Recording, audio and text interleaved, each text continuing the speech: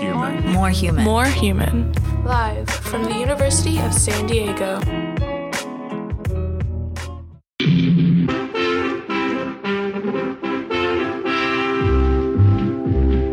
Robin Hood, riding through the glen.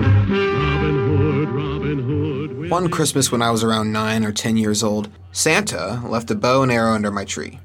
It was a weird gift, to be sure, but I enjoyed it.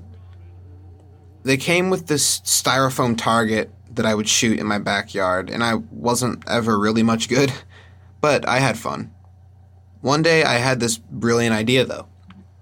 I went in my backyard, which was surrounded by this brick wall about 6 feet high. I drew the bow, but instead of pointing at the target, I went about 90 degrees higher and just shot straight up into the air.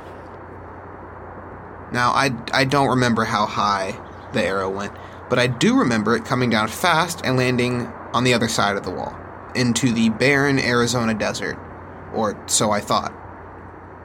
Now, as a plus-size 10-year-old, I knew I was not about to climb that wall and retrieve my arrow. So instead, I accepted that I was now one arrow short. I went inside and I moved on. And then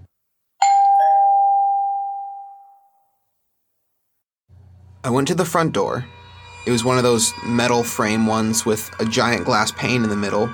I didn't recognize the man on the other side of the door, but I did recognize the object in his hand.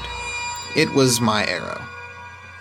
I called my parents to the door and stood there scared out of my mind while the guy explained that he had been working on his car when some random arrow had fallen through the sky and punctured his radiator.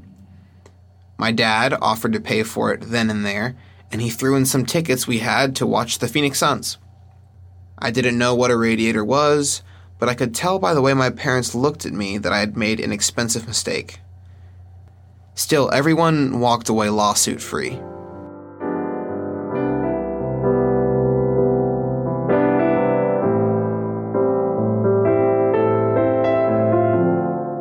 Now, it's finally hit me how that situation could have gone. I could have killed somebody.